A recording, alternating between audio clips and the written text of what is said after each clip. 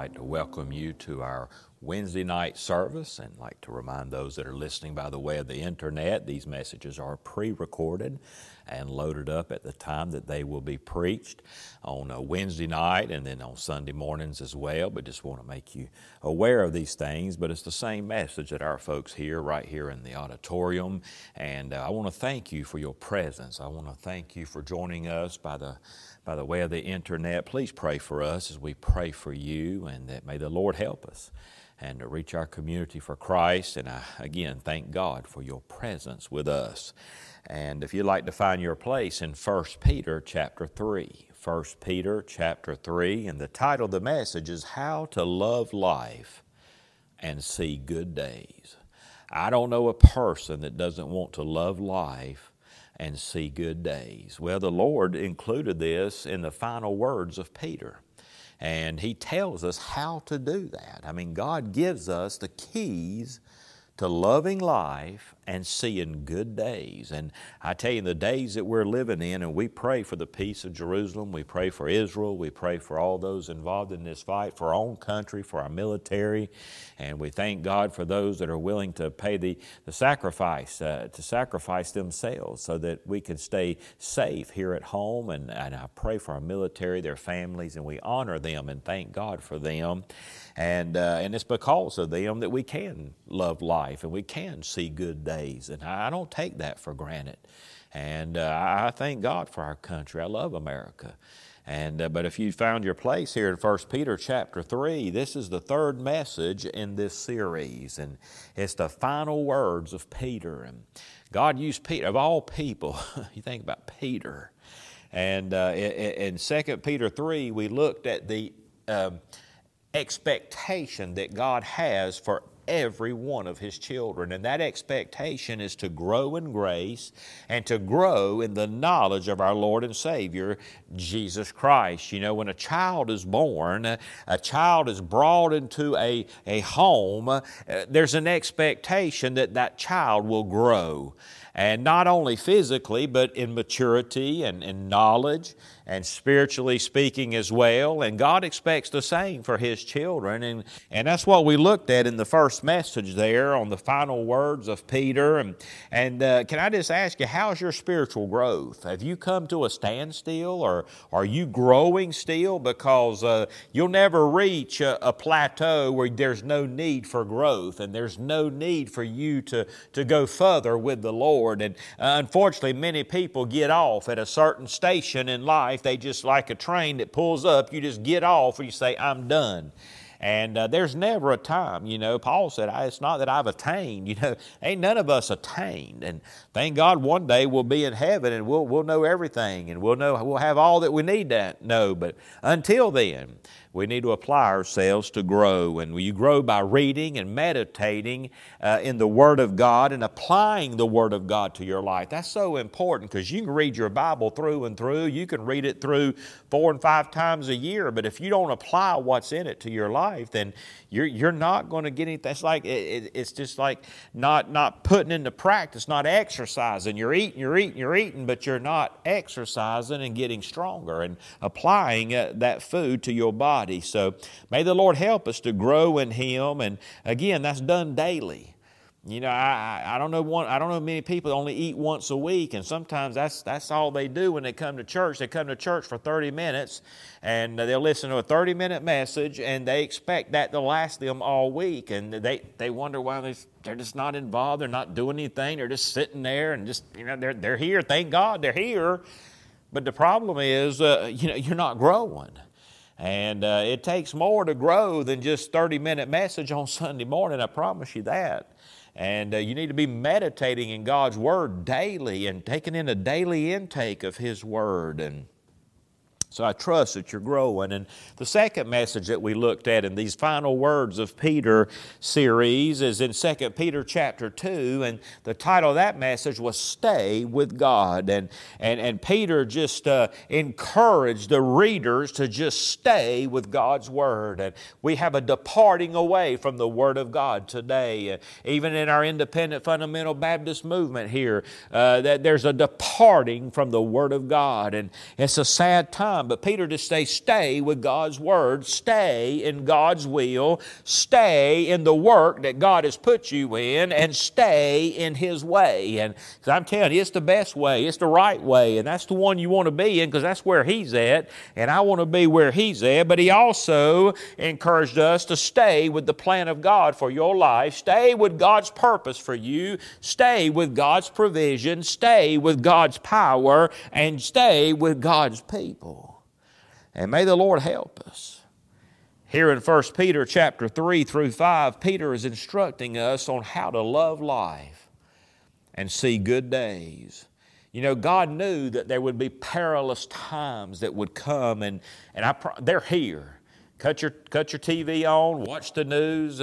Israel at war, America's involved, our military's over there, and other things. And there's multiple fronts that could develop from this. And we need to be in prayer. We need to be ready. We need to be vigilant. We need to be sober. We need to be praying for the mercy of God and for wisdom for those that are in leadership and for safety for those that are involved. And may the Lord help us. But God knew that we would one day be in perilous times, and nonetheless, even in the days that we're living in, we can love life and see good days.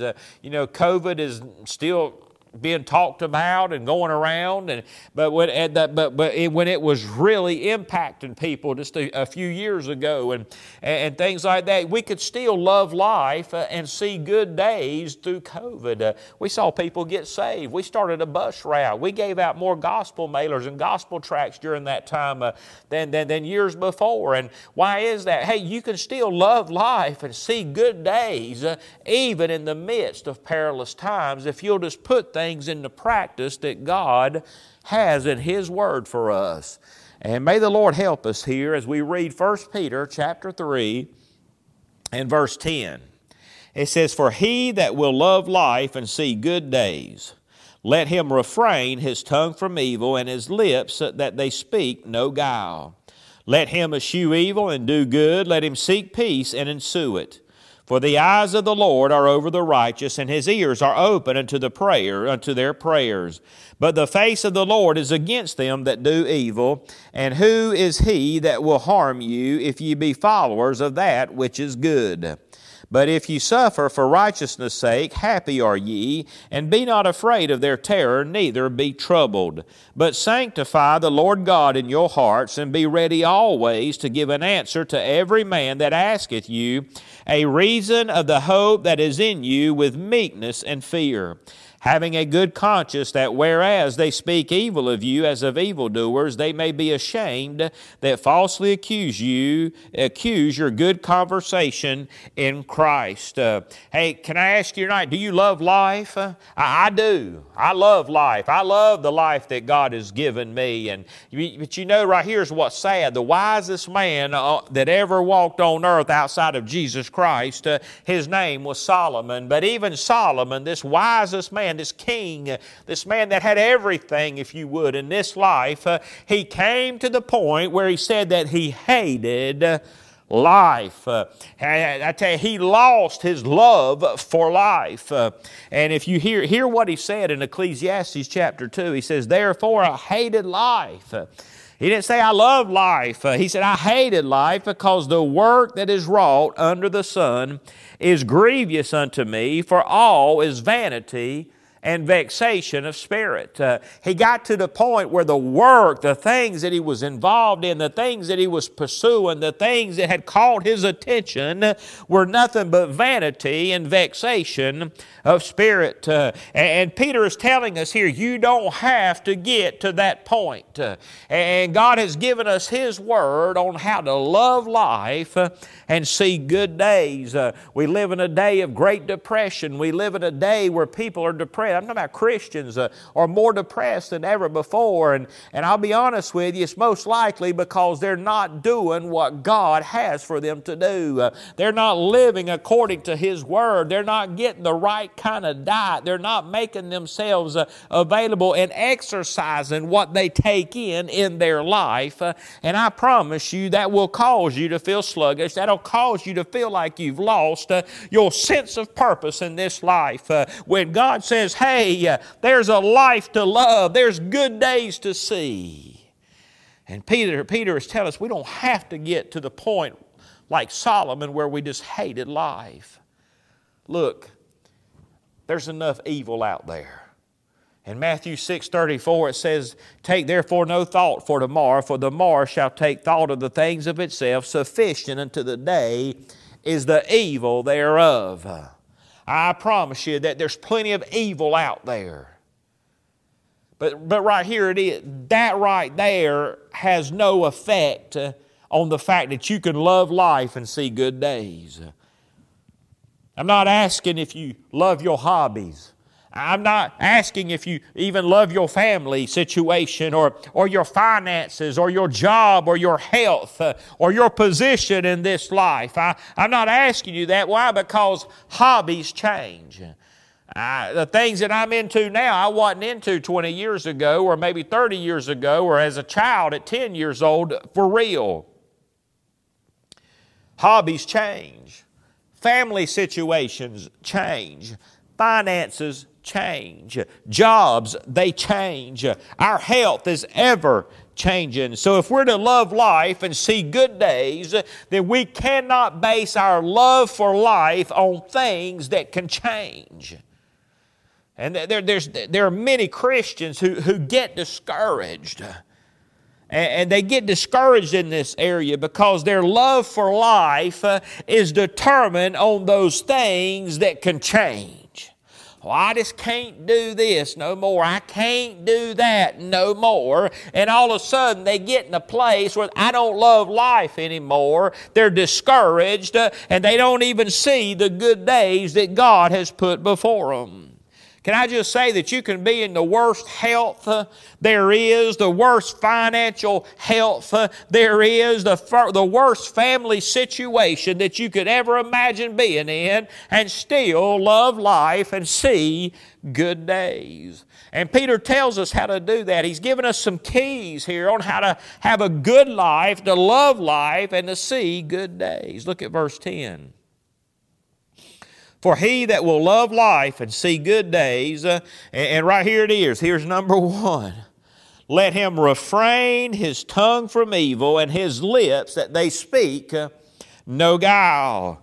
How many of you would be honest enough to say that your mouth, the words that came out of your mouth, has gotten you in trouble before? I know I'm guilty. I'll raise both hands on that. How about this?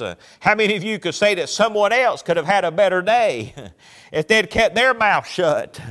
On top of that, I can raise both hands like that as well. But you know, the day that I surrendered to the call of God on my life, I was involved in a car wreck. That morning, that Sunday morning, I just laid everything on the altar and I just told the Lord that I was just making myself available, whatever He wanted with my life. I totally surrendered everything that I owned, everything that I had, everything that I was, my family, my finances. I said, "Lord, everything is yours."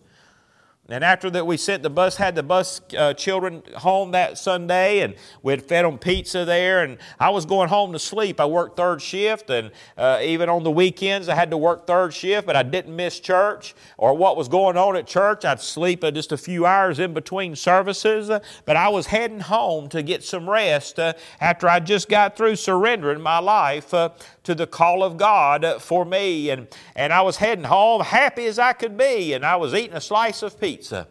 And I stopped. There was a car in front of me that was turning left, so I came to a stop there as they were waiting on oncoming traffic to be able to turn left. And I looked up as I had a bite of pizza in my mouth. I looked up into the rear view mirror there, and I saw a car that was coming, and it was not stopping. It did not see me. Matter of fact, I couldn't even see the head of that person because they were down fiddling with something down in their car, and they hit me in the back of my car. Well, my pizza went flying up against the instrument panel and stuck right there. And I didn't even realize that. Because I was just, in shock there about being hit and things like that. My neck was hurting. My back was hurting at that point in time. And So I got out of the car and I went and checked on the person behind me to make sure they were okay. And it was a lady from the church. It was one of the single moms from our church there. And she didn't have her children with her. She was by herself. And she had wound up running into the back of my car. And her car seemed like to have more damage than mine did. But come to find out, there was a lot more than I thought. But when the police officer got there, she was fine and calm until the police officer got there. Then all of a sudden, her attitude changed, and she began to say things she shouldn't say. And as the police officer was being kind and being respectful to her, and she started just, I'm just going to use the word mouthing off, if you would, there. And she started just running her mouth, and she was not refraining her tongue from evil. And the police officer told her just to stay right there, and he was going to come talk to me. And when he got to me, he said, "Do you know this person?" I said, "Yes, sir." I said, "They go to church down here with us, and it's one of the single moms there." And he says, "Well," he said, you need to talk to her." He said, "Because from the things that she's saying, she's about to get hauled off, and it wasn't out for dinner." And he told me, said, "You need to talk to her." And so I went over there and I tried to calm her down, say, "Hey, look, you're going to have to stop." I said, this guy's about to take you in, and it's all because, you're running them gums there. And I said, "Look, you got to stop." I tried to reason with her. But that police officer was about ready to take her. But I'm just using that as an illustration there about the Bible says to refrain our tongue. To refrain our tongue from evil. And we got to be careful. Yes, she made a bad decision and an accident happened, but you know what? You can't sin. Even in that situation, you need to be thankful that God kept you safe and no one got hurt, and God would take care of fixing things. But it's interesting, though, for me, in 1 Peter chapter 3 here, Peter starts the marriage off with the chapter 3 with marriage counseling.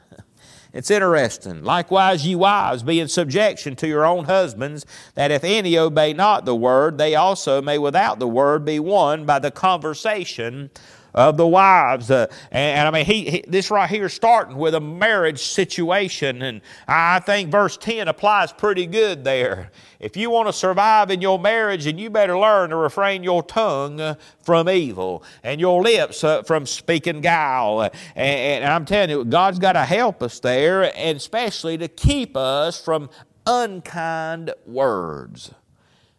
People say words don't hurt, but that's not true. There's people across our campuses here and universities that are literally feeling afraid right now because of the words of others. People that are protesting and being anti-Semitic and they're saying things against the Jews and now these young people that felt at freedom there for a while, now all of a sudden they don't feel that way anymore, and they're hurt by these words. Words do hurt, and if I promise you, around here at the church, if I don't get fussed at or cussed at by somebody that's coming by the church wanting me to do something for them that I cannot do, that I can legitimately not do for them, their expectations of what the church is different than what God says it is, and they expect things and want things. I'm going to tell you, if I don't get fussed at or cussed at least once a week, it's a slow week. And thank God it don't happen every week, but I like them slow weeks. But even though they get upset at me, I still have to refrain my tongue from evil. And I have to do something with the words that are said, because we don't have a delete button. We don't have erase or just like it never happened. There's no redo or, I can go back a few minutes. Oh, I never heard what was said. Words hurt. Job's wife, she encouraged him to curse God and die. Job had never heard those words from his wife before. They had been married for years. They had children together. They had a family together, a home together. They had a fortune together. And he had never heard the words that came out of Miss Job's mouth when she said, "Curse God and die." Do you think that hurt Job? Sure, it hurt him. It hurt Job. And I just wonder, what was she implying by that? Was she just thinking of him? and thinking, hey, you would be better off dead. But in that same phrase, it's the flip side of that coin would be that she thought she'd be better off without him. Words hurt. They once had a family together, a fortune together, but when the circumstance of her life and his life changed, so did her love for the life that she had. All of a sudden, that man that used to rejoice her heart, she's looking at him saying, curse God and die. Words hurt. Job's friends accused him of sinning against God. And we all know they were wrong. Job knew they were wrong. But their words still hurt. You see, Job still had to do something with the words that they spoke. In Job 19:2 it says, how long will ye vex my soul, Job is saying to his friends, and break me in pieces with words? These 10 times have ye reproached me, he said. Just a little side note, how many times did Job's wife vex his soul and break him in pieces and reproach him? Well, the answer is only once. 10 times Job says, you've reproached me and vexed me and break me. You see, Job's response to his wife was that of the spiritual leader of the home. I don't believe that he used a harsh tone when he said, thou speakest as a foolish woman that speaketh. What? Shall we receive good at the hand of God? And shall we not receive evil? And all this did not Job sin with his lips. Even with his life and her life had been turned upside down, Job did not fail to be the spiritual leader of his house. And can I just say, for many homes, that would have been the last straw. There would have been a divorce because of that. But hey, Job's wife, no, she got quiet. Why did she get quiet? Because I believe she got right. In Proverbs 10:19 it says, in the multitude of words there wanteth not sin, but he that refraineth his lips is wise. It's important to note that Job's wife refrained her lips. Yes, she had a moment of weakness. She had a moment where she looked at Job, and it's for a minute it seems like she didn't appreciate the life. She had lost the love of life itself, and she said, curse God and die, be better off without you. But it says that she even refrained her lips, because all it took for her was a reminder of Job's responsibility and her responsibility before God. And I believe she was good with that. She humbled herself before the Lord and accepted the truth. And that's why at the end of Job, when you read through the chapter and you get to the end of Job, God doesn't call out Job's wife. He calls out his friends for what they said. If we're to love life and see good days, then we got to be quick to get back in line with God when we fail, especially in this area of refraining our tongues. You know, in the latter end of Job, Mrs. Job was glad. She was glad that she fell back in line with God. The first thing that God brings up as a way for us to love life and see good days is us to refrain our tongue from evil. Do you think Peter knew a little something about what he's writing? How many times did Peter say the wrong thing? He even rebuked the Lord. He denied Jesus. He even cursed and swore. But you know, none of those actions, none of those words, none of those times in his life led him to love life more and to see good days. No, they made him miserable. That's why he's saying, look, if we're going to love life and see good days, we're going to have to refrain our tongue from evil and our lips from speaking guile. That word guile means deceit. You know, drinking and drugging and saying we're a Christian, it don't work. Cursing and using God's name in vain and say we're a Christian, that doesn't work. Hanging out with others that don't use the same Bible as we do, the King James Bible, and have embraced the ways of the world, the music of the world, the actions of the world, the dress of the world, and say, but I'm an independent fundamental Baptist, that does not work. If you will never love life and see good days if you're straddling the fence between the world and holiness. You'll never enjoy loving the life that God has given you unless you're all in for Him. Either you're all surrendered to Him or you have guile in your life. You got some deceit in your life, and the Bible says, be not deceived, God is not mocked. We can't have any guile. If you're going to love life and see good days, you've got to be all in. The second thing that God gives us to love life and see good days is found in verse 11. In verse 11 it says, let him eschew evil and do good. If you want to love life and see good days, the Bible says, let him eschew evil and do good. You know, it's not good enough, it's not enough, if you would, to just not sin. Now don't take me wrong, it's a great thing to not sin. But God says that's not enough. You're going to have to do something, and it has to be good as well. I hear people all the time say, well, I don't do this and I don't do that. Okay, that's wonderful, but what good do you do? Do you go to church faithfully? Well, I mean, I don't hang out with these folks and I don't do this and I don't do that. I mean, I get that, but what good are you doing? He said, the Bible says, let him eschew evil. That means get away from what's wrong, but then you got to do good as well. Can I ask you this? Do you tithe? Do you witness? Do you read your Bible? Do you pray? Have you presented your body a living sacrifice unto Him which is holy and acceptable unto God? And that's just your reasonable service.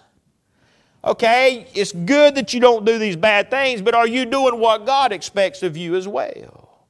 Do you live a life that's pleasing unto Him?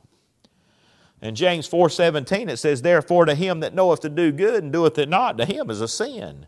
Well, I know I should be faithful, and I know I should be doing more, and I know I ought to be reading my Bible more, and I know I ought to be witnessing more, and I know I should be making myself more available, and I know I should quit doing this, and I know I should quit doing that, and I know my priorities aren't just right.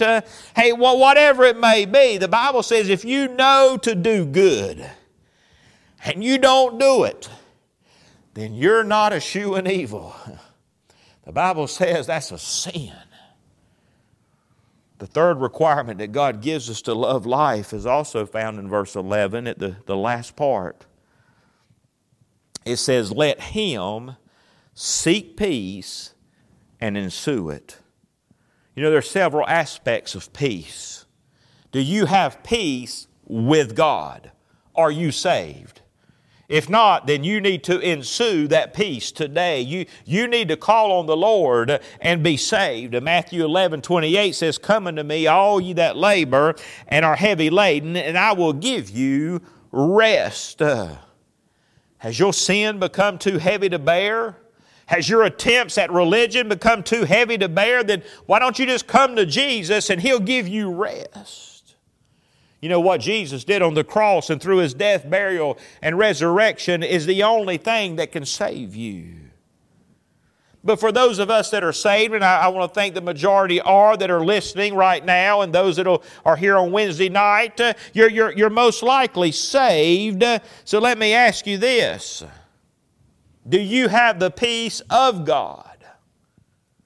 Because you see, unconfessed sin will cause you to lose the peace of God. I'm not talking about losing your salvation. I'm talking about having peace. Because when you sin, it ought to bother you. And you're going to lose that rest, that peace that you had. See, troubles and trials will rob you of peace as well. If you need peace today, then you must ensue it. Many times it's in those dark times and troublesome times of our life that we lose our peace and we lose our love for the life that God has given us. You remember the disciples when they were in the middle of the sea and a terrifying storm had come up, and they had no peace until they called on the Lord and they went to Him for help. Maybe you need to go to the Lord tonight and go to Him for help. Do you need peace today? Has something robbed you of your peace? Sin can rob you of your peace. Unconfessed sin, that means continuously doing things that you know is wrong to do. It'll rob you of the peace that you could be having. The Bible says you better seek after it and ensue it. That means get to Jesus, because He's the Prince of Peace. If you want to love life and see good days, then seek peace. That word ensue there means to follow, to succeed, to come after. Have you ever heard someone say, well, I tried? And then another person said, well, how hard did you try? And they'll give them a long list of things that they could have done more. Well, did you try this? Did you try that? Did you try this option? Have you tried all these things? You see, people want their problems to go away and they want everything fixed in their life, but they don't want to do what the Bible says. They won't ensue peace. Jesus said if that we're to follow Him, then we must take up our cross. To ensue means there has to be an effort. We have to put forth an effort to succeed. Have you ever heard the saying, if at first you don't succeed, then try again? How many Christians want peace in their life, but they simply fail to get it because they stop short? They want everything fixed, but they don't want to put forth any effort to ensue it. Most times peace is not achieved simply because there's a lack of humility. If two factions or sides are not getting along, then there'll never be peace until one or both sides humble themselves. You say, what is the key to peace in Israel right now? It's humility. If we're to love life and see good days, then we must follow God's word on the matter. We must keep our tongues from evil. We must eschew evil. We must seek peace. With the Lord's help, I'll finish this message next week. But can I just remind you that a loss of spiritual focus will cause you to lose the love of life that God wants you to have. It'll cause you to not see good days.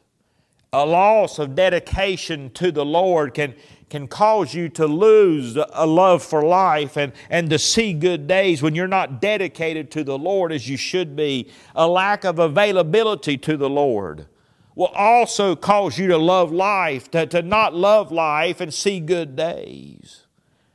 A lack of fellowship with God's people will cause you to lose your love for life, to lose your sense of purpose. A lack of faithfulness to the house of God will also cause you to lose your love for life. And any unconfessed sin in your life will cause you to lose that love. Are you getting a steady diet of God's Word? Is your body still on the altar as a living sacrifice, holy and acceptable unto God? Are you fully surrendered to Him? Or has something else caused you to lose that love for life and caused you not to see good days? God wants to help you tonight.